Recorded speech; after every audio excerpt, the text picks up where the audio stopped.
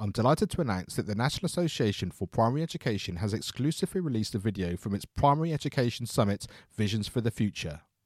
This video, recorded by me, Mark Taylor, and Elle Kingsley, talks about creating digital strategies for schools. This video is available for you to watch now at educationonfire.com/blog, which I really hope gives you a taster of some of the amazing content that was available as part of that Primary Education Summit. That's educationonfire.com/blog. Hello, my name is Mark Taylor, and welcome to the Education on Fire podcast. The place for creative and inspiring learning from around the world. Listen to teachers, parents and mentors share how they are supporting children to live their best authentic life and are proving to be a guiding light to us all. Hello, welcome back to the Education on Fire podcast. Today we're talking all things college entrance and what you need to do to put yourself in the right place, in the right time, with the right idea of what's involved to get into the college that you want. I'm delighted to be joined by Harvey Wizard from The College Wizard. Now, the story of how Harvey Wizard became an internet multimillionaire in the early days of affiliate marketing is told in the New York Times bestseller Get Rich Click. Harvey is a former Dartmouth District Enrollment Director, ad executive, serial seven-figure entrepreneur, film producer, best-selling author, and a globe-trotting stand-up comedian. Now, today, Harvey will tell us how to get accepted into schools like Harvard and Stanford, but also how the same approach can enable anyone to win at life and knowing what's involved to make sure that you stand out among the crowd and knowing the game that you're actually playing in order to put yourself in the best position. So I hope you enjoy this, my conversation with Harvey Wizard. Hi, Harvey. Thank you so much for joining us here on the Education on Fire podcast. It's always great to chat to people from around the world. I think this might be a country that I've not actually talked to anyone in before, so that's quite exciting. And also someone who has a perception of life and a way of being, which I think works across education, but also people in general terms. So yeah, thanks so much for being here today. Oh, it's my pleasure to be here. And hola from Costa Rica. Yeah, exactly. I was just going to say, and how is it there at the moment? What's the weather like? What's the general situation? Well, I particularly live in an area with perfect weather, which is not the case for all of Costa Rica. Most people who come to Costa Rica are more aware of the shore areas, which can get extremely hot, extremely muggy. Air conditioning could cost you hundreds of dollars a month, that kind of thing. I live just about 30 minutes from San Jose, which is the capital of Costa Rica, and it's generally it's almost always 26 degrees here. Something like 26 to 28 degrees centigrade. That's 75 Fahrenheit for the metrically challenged Americans, and even now that we're in the rainy season, it's a couple of hours of rain a day, but it's generally nice all the time where I am, yes. Yeah, so 2 hours of rain a day from someone in the UK, that sounds pretty good to me. Yeah, because, I was explaining when my wife and I went to Ireland, for instance, that the rain is different. The rain in Dublin in May is very, very uncomfortable compared to Costa Rica, where it's usually warm even when the rain. I mean, people walk around without raincoats. They get wet because they dry up relatively quickly and it's warm. So. Yeah, it's a whole different world. And and how long have you actually been there? Most of the last 10 years. So tell us about the university and college admissions and how that works in terms of being sort of location independent as well. Yes, I am location independent because I work with students and and parents. I have family meetings on Zoom all the time. And, it's interesting, 12 years ago now, when I actually brought my ability to teach SAT to the internet and Skype, actually. And I believe I was one of the first people in the world who actually did, at least in the US, SAT preparation on Zoom or Skype, however you want to call it. And it's funny because when I started, a lot of my difficulty was convincing parents that you could actually effectively teach on Skype or Zoom, that you could do it virtually. Parents were very nervous about that, thinking that somehow it was my hand on the shoulder of a student while they were doing their work that made all the difference. And, and of course it doesn't. And interestingly, I've been tutoring SAT since I was a freshman at DARPA in 1976. That's really what I started with, the fact that I was able to beat the standardized test that every high school student needs to take for entry to any college in the US. And the test itself is a bit different from my understanding. I haven't looked at the European tests or the UK tests in detail, but conceptually, those European and UK tests are much more content based. What they're doing in the SAT, I feel it's a particularly American thing. I've been lucky enough to do a lot of traveling, so I have a sense of America as just one way of looking at the world, one of many. And the SAT and the ACT, the American testing is much more about the test acting as a very sophisticated screening device where you are being tricked on every question. And sometimes the thing that drives parents crazy and gets them to call me is that they know all through their son or daughter's educational career, always A's, A's, A's, A's. Now, on the SAT, a perfect score is a 1600. And so, parents whose kids get straight A's are assuming something close to 1600. It comes out nowhere near that, because in school, the education I see is much more linear, as in the teacher tells you something. If you remember that, it shows up on the test, you answer the same way, and you're good. And the same thing for math, largely, that they teach you how to do a type of problem. You do a bunch of those same types of problems for your homework, and then you see the same thing on the test. So if you're diligent, you can generally score quite well. Whereas on the SAT, every question is a puzzle. It's taking what you know and applying it to a puzzle where they're trying to trick you.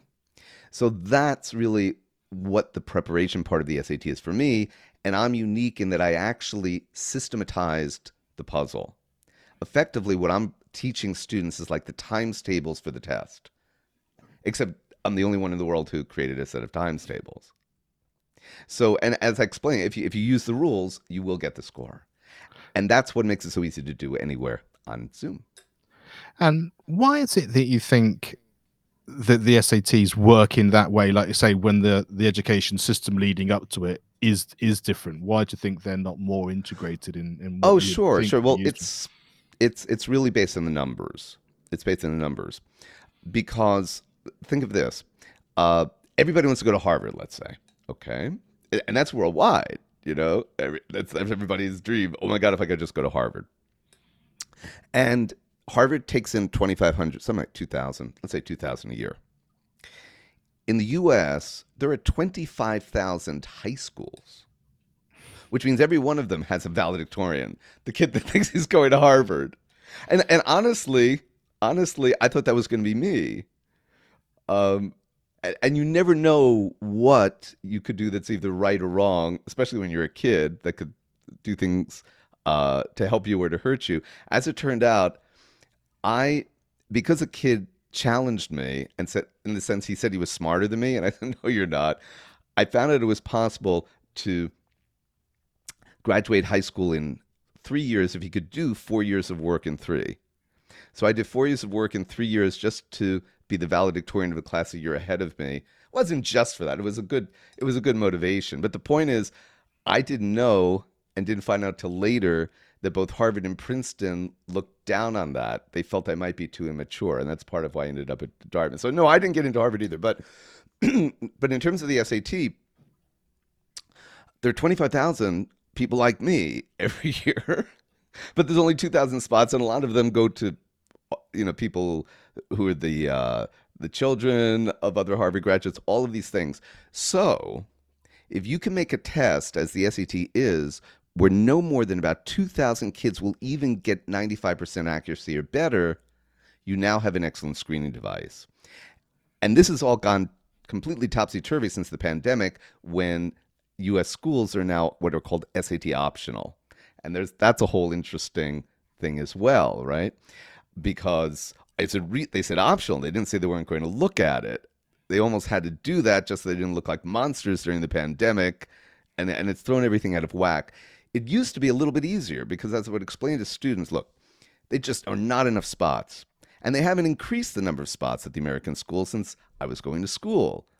like 40 years ago. So it's more and more and more and more competitive. Harvard only accepts 5% of the 95% who apply, and almost everybody who applies is already a straight A student. So it's a long way of explaining that the SAT needed to be doing something different, or how could it screen? The legitimate purpose of the SAT has always been, or the claimed one, and there's a certain legitimacy to this, that there are so many different schools, at least in the US or worldwide, that what does an A actually mean? Right? An A at a very difficult school might only be a B at an easier school. So on one level, the SAT does level the playing field. Everybody is to take the same test. But the level of trickiness is what makes it a screening device, because that's what they always needed. And again, it's sneaky, right? Because they were, even when they were taking the SAT, they said it's not the only thing, but you could figure out that they can use that one number to sort the pile. Right? And so that's why it's done this way. That's why it's so tricky. And I guess so the first step is even knowing that that's the case, sort of having had this conversation, it's that, I now understand, like you say, that the way I thought education was working and the fact that I've done everything I've been told to do, actually Yes. there's this whole other bit of understanding that I need to do, which can then, like I say, take you into that kind of program that can help you do as well as you can. Exactly. And I more and more find myself feeling like a crusader. Partly because I have the luxury of not doing what I'm doing to pay the rent. And what I mean by that is that, from my perspective, a lot of what goes on in this admissions coaching preparation industry is not necessarily completely truthful to parents or students, is profit motivated. And let me give you, and I try to be able to say the truth in light of that. And here's what's really happening. If you're the parent of a student who suddenly comes home when they take that first, they even give you, it's called the PSAT in 11th grade, which for the US, it's like the year before you would graduate, when many students will take it. And that's the first time that they get this number that scares everybody. What's going on? What? I thought my kid was smart. And so then they start looking for SAT tutoring, which is easy to find because the market has gotten glutted. And the classic thing that SAT tutors say is things like, we're going to find your kid's weaknesses and fill them, which is very comforting to a parent. The idea that there's something my kid should have known, didn't know, they're going to teach it, well, we're going to fix it. But getting back to something we talked to a little bit earlier, we talked about the 10,000 hours of the Malcolm Gladwell talks about. And this is the concept that to get really, really good at something, really, really good, really to master something, you need 10,000 hours. For instance, they found out in the book, it talks about how Bill Gates, obviously he's a smart guy, but part of why he was set for doing what he's done is because when he was younger, he had this unlimited access to a kind of computer mainframe where he would just go there every day for years and years and years when nobody else had that same access, right? So his ability to practice something that no one else was practicing set him up. The truth that I see for SAT, because the test is so tricky, even with my perfect system, most kids are going to need 20 to 30 practice tests. Each one takes 5 hours. You need, working with me, let's say 100, 150 hours of dedicated practice over the period of usually, let's say, a year or more. But that does not fit well with, I think, anybody's psychology, and particularly with Americans, let's get it fast. Let's get it done fast and easy mentality. So there are tons of people selling these boot camps, an 8-week boot camp. And even if you can give someone a lot of tips in those 8 weeks, there's nowhere near enough time for the average student, even the very, very good student, to be able to actually go in and master the test. So the problem is that parents are underestimating what it's really going to take if they want to succeed. And most of the people in the industry are keeping that idea going. Should be easy. So the frustration builds, and And it's just not the truth. Interestingly, the story I can tell about that is I had a guy who called me from Harvard. He had just graduated, and he had gotten a near perfect on his own SAT score. And he was calling to have me work with his sister to make her life he thought, a little bit easier. And he asked, we were talking about practicing in my system, and that's why I offer unlimited lessons to any student who starts. As hard as you're willing to work, we'll support you because we know it could be a long time. Some kids can do it in a month or two, very small percentage. Most are going to need a much longer preparation time to just get all that practice in.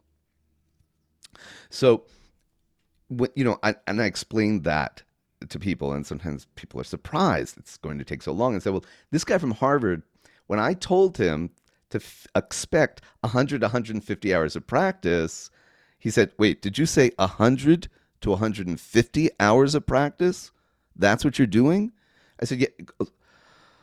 Because now I feel envious of my kid sister because I did it myself. I self-studied. I put in 2 hours a day every day for 2 years to get my 1580. That's 1,500 hours. And it's amazing to me that somebody could get it done in 100, 150 hours, to which I explain that given the mindset that people are coming to me with, even though I tell people this, by the end of the day, they maybe put in 10. And then they're surprised when they don't get the score. And what I'm interested in is that you talk about the time frame there. Does it need to be around the time that you're going to be taking the SATs, or is it something you can kind of start earlier and start to get your mind kind of You're going and absolutely build up to it? right. Yeah, it's funny because this is part of my quest.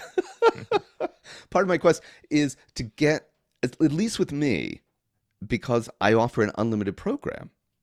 So it's going to cost $10,000 whether you come in 9th grade, 10th grade, or 11th grade. So you might as well come in 9th and make sure that your son or daughter has enough time to get whatever score they're willing to work for, because there are so many elements in it, especially in the reading section of the SAT, and with the with the internet and with kids not reading anymore. Even if I teach the secret to getting the perfect score on the test, if you don't know the word, there's nothing you can do. If you haven't had the experience to read the kinds of passages that show up on the SAT, and your comprehension isn't there, that's a separate problem. So this long on-ramp to the test is to address all of these issues, not to mention the biggest challenge that I have is test day itself. I have so many students who can score near perfectly in practice, then they go in and take the real test, and the score is down by 200 to 300 points by not just a little, but by a big margin, which is because that's just how tricky the test is. My job is mostly to get people to have proper respect for what they're trying to achieve and how tricky the test is, because you go in on the day of the test, and suddenly you don't even recognize it's happening, which makes it even more insidious to that extent. Kids come home and say, I got almost perfect, Mom and Dad. And then the score comes back, and it's not even close. I've had students who have gotten into Harvard, Stanford, the most prestigious schools, but getting there, even working with me, has taken them a year and a half, 50 practice tests. So if maybe it took them 250 hours of practice, and 6 attempts at the real test spaced out every few months over a year and a half. But then again, you said you wanted to go to Harvard. Yeah, absolutely. You And wanted to be the part of that 5%. You have to realize it's not, I tell people to don't focus on the 5% if you want to be realistic. You got to focus on the 95% of the straight A students who are getting rejected at this place. Yeah. So you have to be prepared for the proper challenge. You have to properly prepared for the challenge. Yeah, I mean, it really is that sort of slight edge approach, isn't it? Is the fact that, even if you're doing everything you're supposed to, and keeping all that going, that puts you at, up in the top echelons of people, because a lot of people won't have done the homework, they won't have studied, they won't have done all those things. Absolutely. But what you're talking about is that even when you've done all of that, you're then going to have to give yourself that extra push by understanding, like I said, we're going to be studying in in advance of all of that. We're going to be putting the hours in, and you've got this goal, and with that goal, whatever that happens to be, whether you want to be an Olympian or a professional, whatever it happens to be, Yes. you're going to have to put the hours in and also be knowledgeable about what you're trying to do and how that system works. Absolutely. Absolutely. And again, I hope any American parent listening to the podcast takes heed, because I don't even know what to say when a parent of a senior, as is happening now, because the application, we're right in the middle of the college application process in the US. It starts about September of the senior year, and you have to have everything in by December. And parents call me now. They, I am in social media. People see me.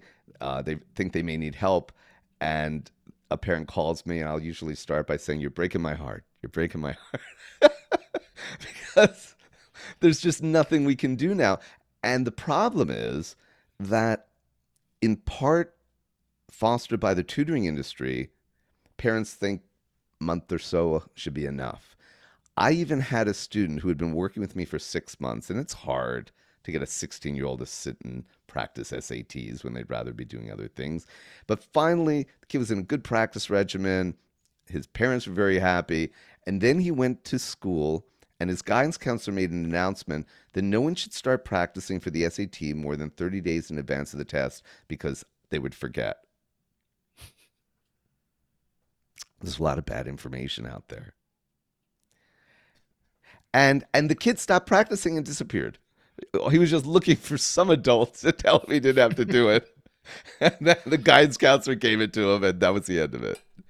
Yeah, and I think that's why I love doing the podcast so much, is because it's these conversations behind, like, say, a website or an online something which you think, oh yeah, I kind of get this, but it's only when you really have this sort of sit down chat that you understand the whole backstory and the whole kind of way these things are working, and like I say, Yes. the more you can hear that earlier on, the better. So those kids who was still in elementary school, and you're thinking, oh right, I think I'd like my child to be aiming high, then at least you sort of got this in the back of your mind that we're not talking about waiting many years. We're thinking about how we can fit this into the general idea of what we want our education to look like for our child.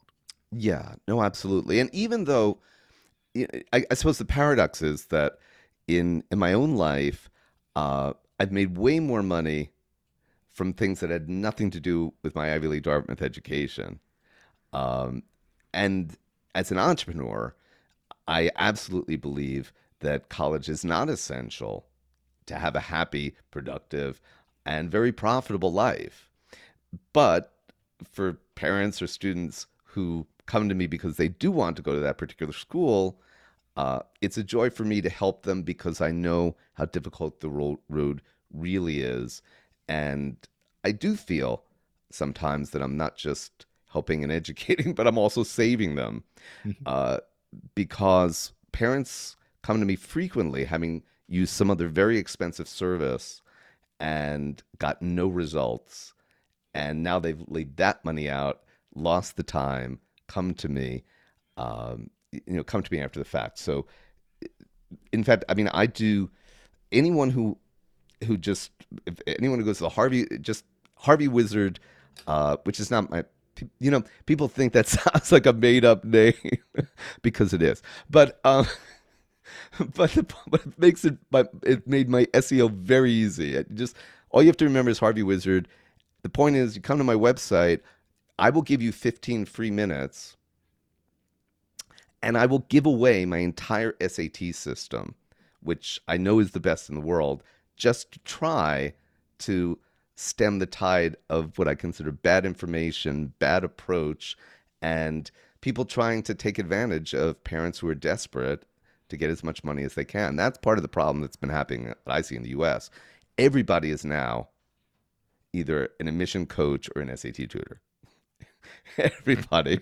And could you believe that not everybody is that competent? Yeah. And it's a problem, because parents are particularly suspicious of me when I talk about having a perfect system and things like that. And it's just something I started instituting in the last couple of months. It's been working very well. 15 minutes free, And in those 50 minutes, what I'm more interested in, you're going to tell me about your son or daughter. I'm going to create what I call a branding hook, which is what somebody really needs to get into these competitive schools. Not so many kids show up who do have all perfect numbers. So it's become, and it probably shouldn't be this way, but given that it is, and I can help, you have to present yourself as a unique superstar, something that they've never seen before, on top of the SAT. It's not easy getting into Harvard anymore. Not that it was ever, but it's harder now. And why particularly did you want to sort of step into the shoes that you are in terms of helping people in that way? Bearing in mind, like you said, you can be incredibly successful and have that experience of being successful, not despite college, but as it's not the be all and end all, and many people don't go down Sure, that route. So why that feel that need to kind of help people? sure. Well, like I said, um, I've had a very, very lucky life. Um, I've got to do a lot of different things, and honestly, many of the things that I have ended up doing have just sort of come to me by accident, something I didn't expect, and then I realized I was in a position, given an opportunity to do something. And that's sort of how it happened. So, in terms of what my college wizard practice right now, which is really a passion project, and it's always been a passion project for me, and I'm very lucky to have not many people get to have a passion project where they do something, and even if they're getting paid, they don't need the money, you know. But the way it started for me was when I was in high school. I had to figure out my own SAT, and to point, my PSAT that the first taste of it, my score was 1,200 out of 1,600, and I did within a year. I basically built the system that I'm using now then, and got my own score up to 1,580. And let me give you an example when I talk about the system, just to make it more tangible. The hardest part for almost everybody in the SAT is the reading test. You think, why would that be? Because remember, it's tricky. And you're given 4 answers, and so many students talk about narrowing it down to 2 and then picking incorrectly. My approach at the time, and part of why I believe I have a more successful approach, is I did not approach the test educationally. I approached it entrepreneurially. Here is my initial hypothesis. The biggest vulnerability of the College Board, which is the company that runs the SAT, would be if someone could successfully prove there was a second right answer and sue the College Board. This is a very American story, isn't it? Very American. And yet, it turned out that was the secret. Because I said, if they have to be able to support this in court, American court, then the answers must be objective. The problem is you're thinking, could it be this way? Could it be this way? Well, what if there is an objective, mathematically infallible way to know? And that's what I did for the whole test. The most dramatic thing I can tell you is relative to the reading part, because as a way for the test creators to be sure that no one could ever say a second answer was right, every correct answer, and for anybody listening, I will pay you $10,000 if you can bring me any real College Board question, real SAT question where this doesn't work. And this is a sneaky thing I'm doing because I want you to tell your kid that too. Call Harvey up. We'll get his free system. You're going to practice your butt off. And if you can just find one question that it doesn't work on, you get $10,000. The point is, my system's perfect. So by the time you figure out you're not getting $10,000, you'll be great on the SAT. This is how you have to think with a 17-year-old. But the point is, every correct answer is merely a paraphrase of text on the page. So my system is simply every correct answer. All you're doing is you're matching the individual words of your answers. The one that matches 100% is right. There's a lot of wrong ones with maybe 10 words, but 8 of them match, but 2 don't. And sometimes people say, this is what I mean about beating the test. You just sit there with a pencil, you train your brain to do this, you put a check mark next to every word that does match. Once you find a word in any answer where it doesn't match, that can't be the right one. So you can eliminate on one wrong word, and you just have to be sure that all of your words match. Here's an example of an SAT question, what I mean by this, and how they take something and paraphrase it into another expression you're less likely to notice. The text of the SAT might read, "Why do flowers have a stronger scent?" The correct answer reads, "What is the reason for the upper limit on the intensity of the flower's aroma?" Do you see how they're identical in meaning? Every single question, and it's not just the SAT. There's an SAT, there's an ACT, there's an SSAT, there's a PSAT, and to get into law school, there's the LSAT. And it turns out that that one sentence that I told you will beat 75% of the LSAT as well. But it takes a lot of practice, and yet I said, hey, this is the times table. I feel like I've created the times table for the SAT. Think of, you could figure out 8 times 6 by addition. It would just take you longer. You'd probably make more mistakes and go slower. What I've created is effectively, if you memorize those times tables, or my rules, 9 reading rules, 14 writing rules, 31 math rules, then you're going to get it. So I realized I created this system. And by the time I got to Dartmouth, I was assigned to work in the dish room. Which is fine, except I said, now I have an alternative. I can probably just tutor a few kids at the local high school on this new SAT system and make more money, which I did. And then when I graduated college, people in my family, friends knew about this whole SAT thing, and I would get calls, could you help my son? Could you help my daughter? So I spent something like over 20 years helping 5 to 10 kids a year rather, just on the phone for fun, for the satisfaction, right? But the other thing that happened when I was talking about accidents, I guess I was out of Dartmouth, I don't know, 10, 15 years. And I personally did not have a great time at this school. It wasn't a good fit for me. Dartmouth is a very, very conservative place. It's always been, and I'm not the most conservative guy. And, I didn't feel comfortable. I didn't have a great time there. And so when I got a call from people in the admissions office asking me they said, we would like you to be the Dartmouth District Enrollment Director for the Hudson Valley region of New York State where you live, which is basically because nobody else wanted to do it. In my particular region, there just weren't people who were willing to interview kids as an alumnus. And I said, and in doing that, I suddenly actually was making these personal connections with real humans who weren't getting in either because of the score or because of the way they presented themselves.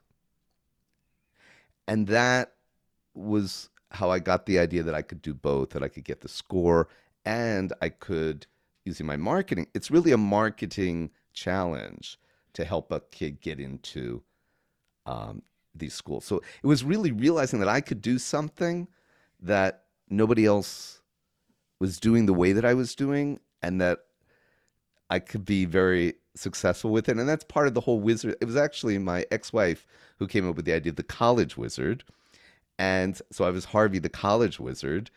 And recently I just figured, because my real name is not as easy to remember, and I said, I'll just be Harvey Wizard, and I'm actually going to be changing my name in a couple of years. Once I get my Costa Rican citizenship, it'll be easier to do down here. So, so it's just this joy, and why do I do it, and why would I do it as a passion project? And I once had a kid call me. These are the things that make me feel like my life is worth living, honestly. There's many things, but this is incredibly satisfying. Very, very smart girl called me a number of years ago, and she was interested in both engineering and public policy. And she was asking my help to figure out, well, what do I major in, and how do I think of myself? And I said, I would see yourself as a technocrat. The person in the public policy room who actually understands the technology well enough to know what would be a reasonable solution that could actually work in the real world because you understand the technology. And she got excited by that. I helped her with the application process. She went to Stanford. And then 2 years later, I get an email from the Obama White House where she's working in the technology department, thanking me for helping her see that that was what she was meant to do as she saw it. So that's, how I got into that. I realized on the podcast, I didn't mention that I was an internet multimillionaire. So that which explains why I have the freedom to do to do what I do, to choose what I do, and I'm every day conscious that that is a gift that I have that most people in the world don't. So I try to use my time and my talent to be as helpful as I can. And I think for me, the biggest takeaway, which you hear a lot, but it's really hard to do, is the fact that when you're wanting to either, like, say, get into Harvard or to get into something which you think is, I don't know, sort of a square box in terms of I need to be like this because this is the person thereafter.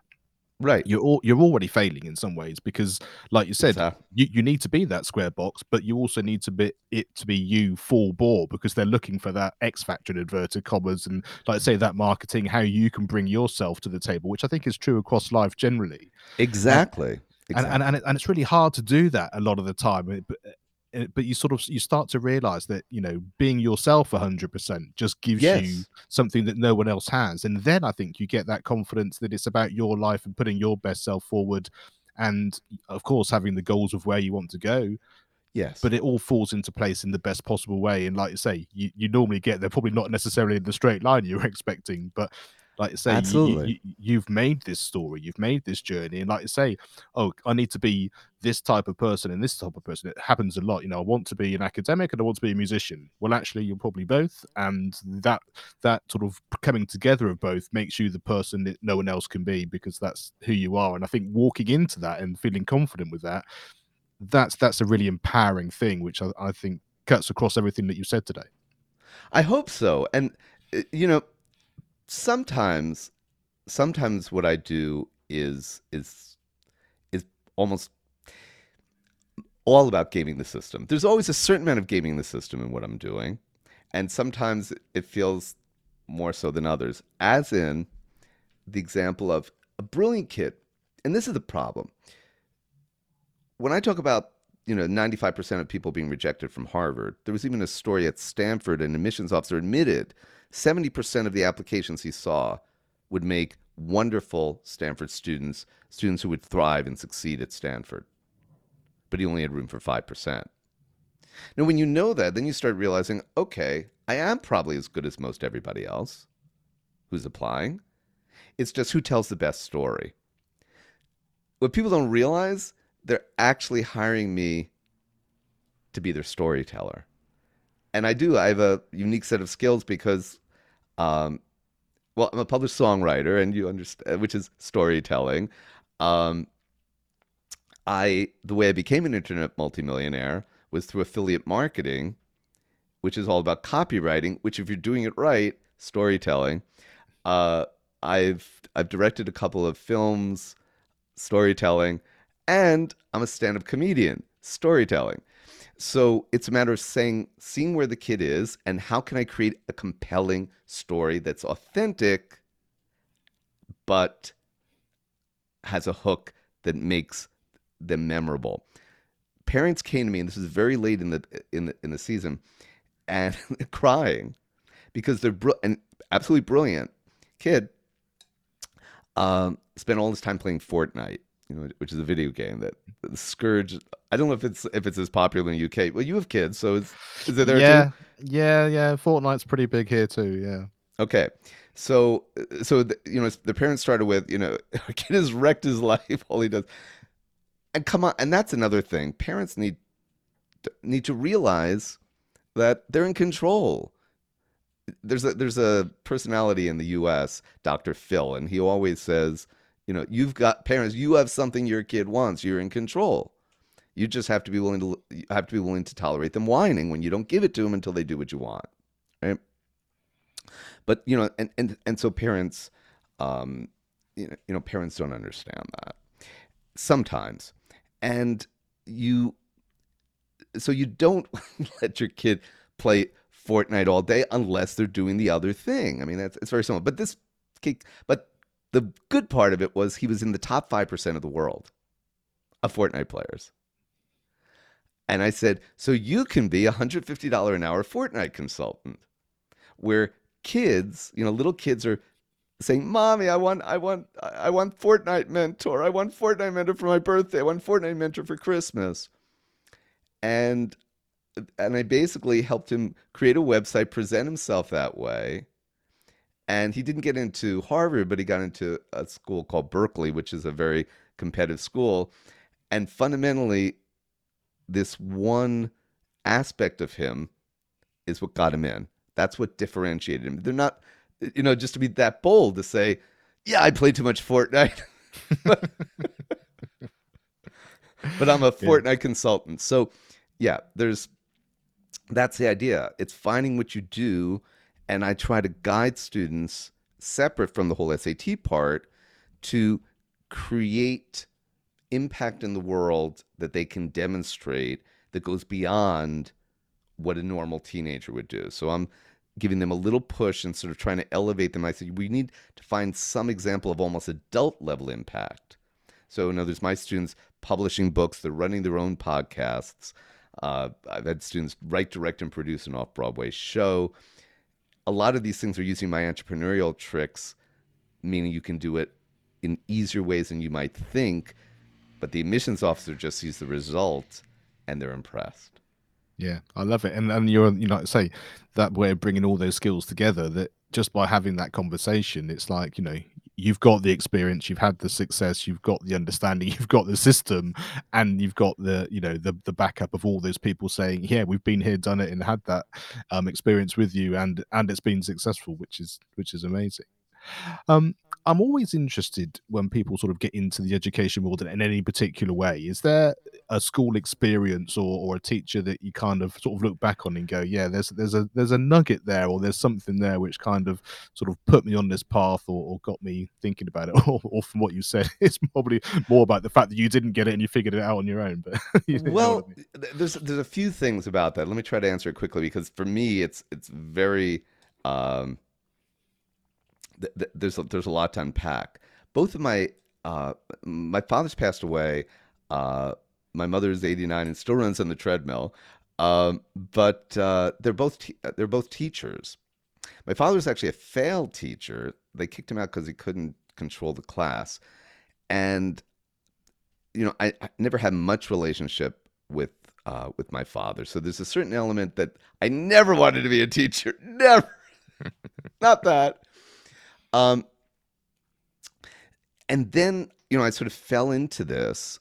And when you talk about a teacher, an inspiring teacher, the most probably meaningful teacher in my life was Professor David Lagomarsino. He's now a professor emeritus from Dartmouth. And he was a young professor when I met him at Dartmouth.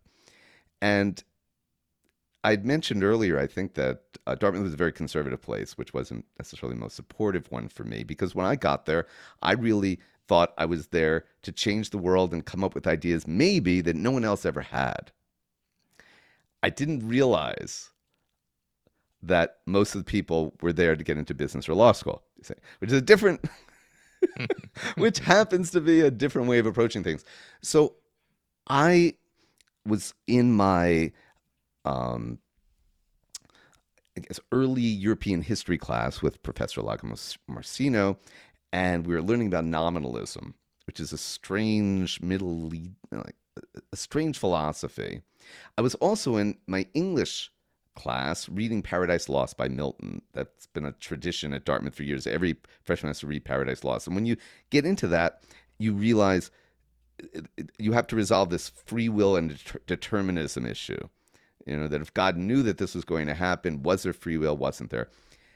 And I realized that this philosophy of nominalism resolved the paradox. So I went into my English class, and when we talked about it, I basically, I guess, went off topic because I was so idealistic. I was like, maybe we shouldn't be discussing free will versus determinism at all. Maybe it's as simple as Milton was a nominalist. That's why he did it. And I expected to either be to get support or to be for the teacher to explain why I was wrong, but I didn't get that. I basically just got shut down, and after class was told that I had a bad approach to literature. My approach was too broad. I was bringing in too many things. I swear to God. Now, she happened to be a first year teacher, and going to Professor Lagomarsino and having him explain the politics of the situation and help me. And more than anything, as an 18-year-old kid, I mean, when I was at Dartmouth, I was told, one professor said, your ideas reflect an ignorance of the Western philosophical tradition. Another asked me not to speak in class anymore because my remarks were off center. I had these experiences, and to have him essentially bolster me, make me feel good about myself, encourage my ideas, give me resources, make me feel good about myself, is something that I've never forgotten, that I've always treasured. And a few years ago, when I was starting to get written, I think when I got written up in Entrepreneur Magazine, I called him and let him know how much I valued the time that he spent with me and what he had given me and how much I appreciated it. So that's my teacher story. Yeah, I love it, and it's always about how it makes you feel, and I just think that's such a powerful message. What was the best piece of advice you've ever been given, or is there a piece of advice that you give your younger self now, looking back?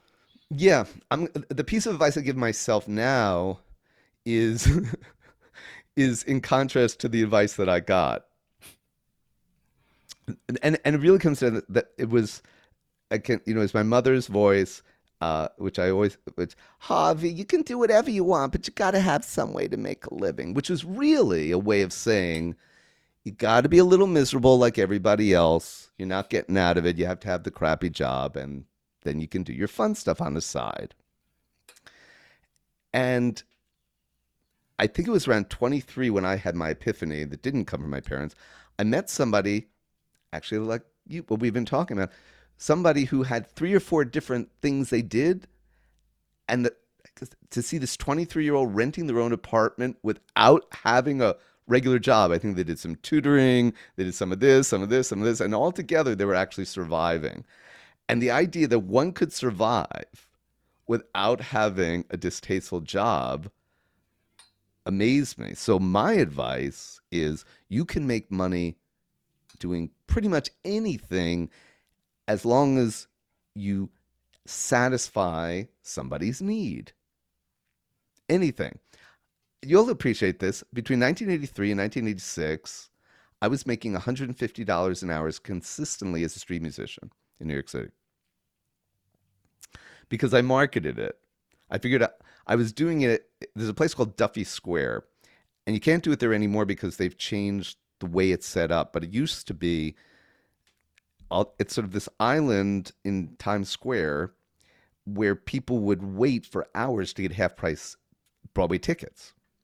Hours. They're bored. They like show tunes. Well, we didn't do only show tunes, but you could, but they're people, they're interested in music and they're bored. So I got these powered amps. I had one in front of me, one up on the bus shelter. So I was able to be heard across this entire island. And the one thing that I did that made it so much more profitable than everybody else was realizing when people had been in line for that long, they didn't want to get out to put money in a guitar case. So I created these like collapsible boxes out of dowels and pieces of wood with cloth around them, and I taped them down on the subway gratings on either side of the line so that people could just kind of throw their money in as they passed by, like a church, like passing the the collection plate at the church or something. And I put big black garbage bags in there so that they didn't see how much money was going in and realized they may have been less generous if they realized we were making more money than they were in many cases, which is, which is just one example of find what you're good at, find what you like to do, and if you can tailor what you do to satisfy somebody's needs, to make them have something that they want, that they enjoy, you can be successful. Yeah. And I think it is that kind of bringing all those things together, isn't it? Which is the key element. And yeah, I love that so much. And is there a resource you'd like to share? And this can be professional or personal, but Hmm. podcast, book, video, song, anything that springs to mind. Sure. In my book, I am a best-selling author, by the way. I co-authored a book called Creating Joy, and I was basically asked to write a chapter about creating joy. And the reason it resonated with me at that exact moment was that my only child, my daughter, died at 28 2 years ago, and the resource I'm about to name is the one that I talk about in the chapter of my book, and it's the one that allowed me to quickly find joy after my daughter's death, and it's something that completely changed my life since I read this book.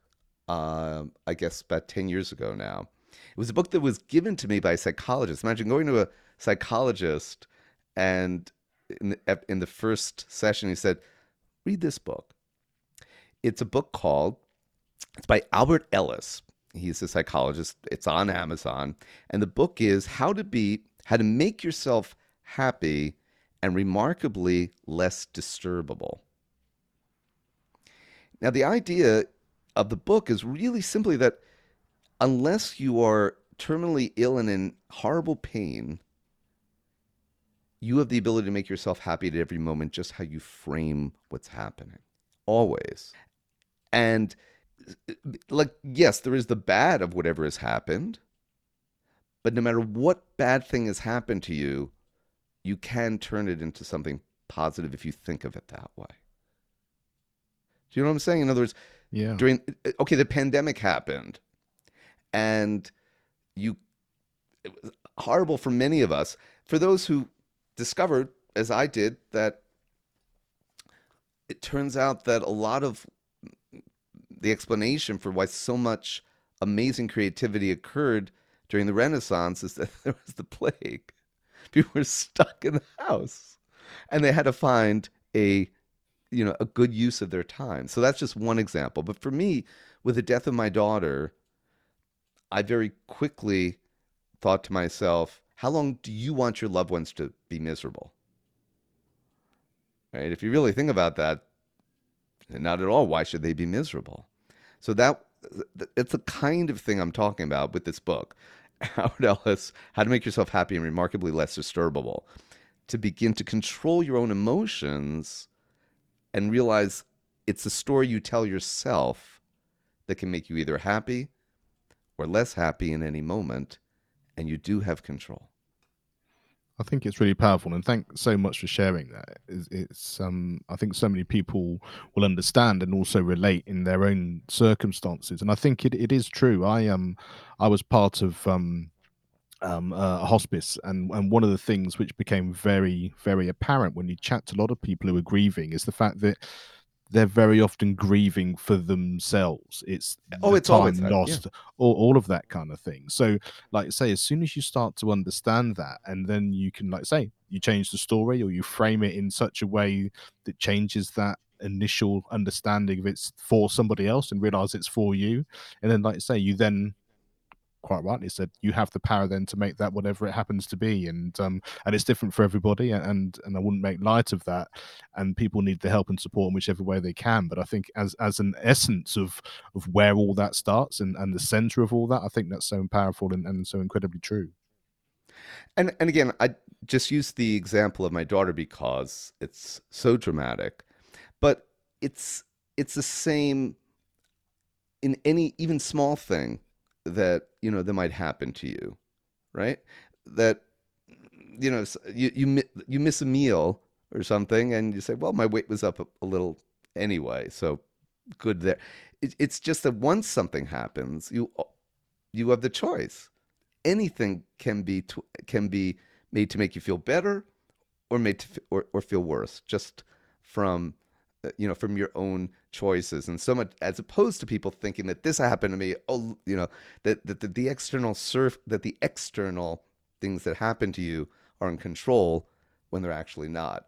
And that is, to me, the secret to both happiness, success, and a meaningful life.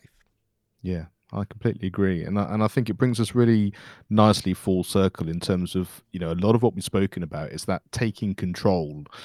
What are my goals? What do I want to do, both for myself and also for Mm-hmm. maybe my children, and how you put those things in place, and how you frame that, how you go about it, are you prepared to put the work in, are you prepared to get the advice and the support that you need, and where do you find that advice and support? So tell people where they can find everything they need to for you, so that you can help them in the ways that you've described today.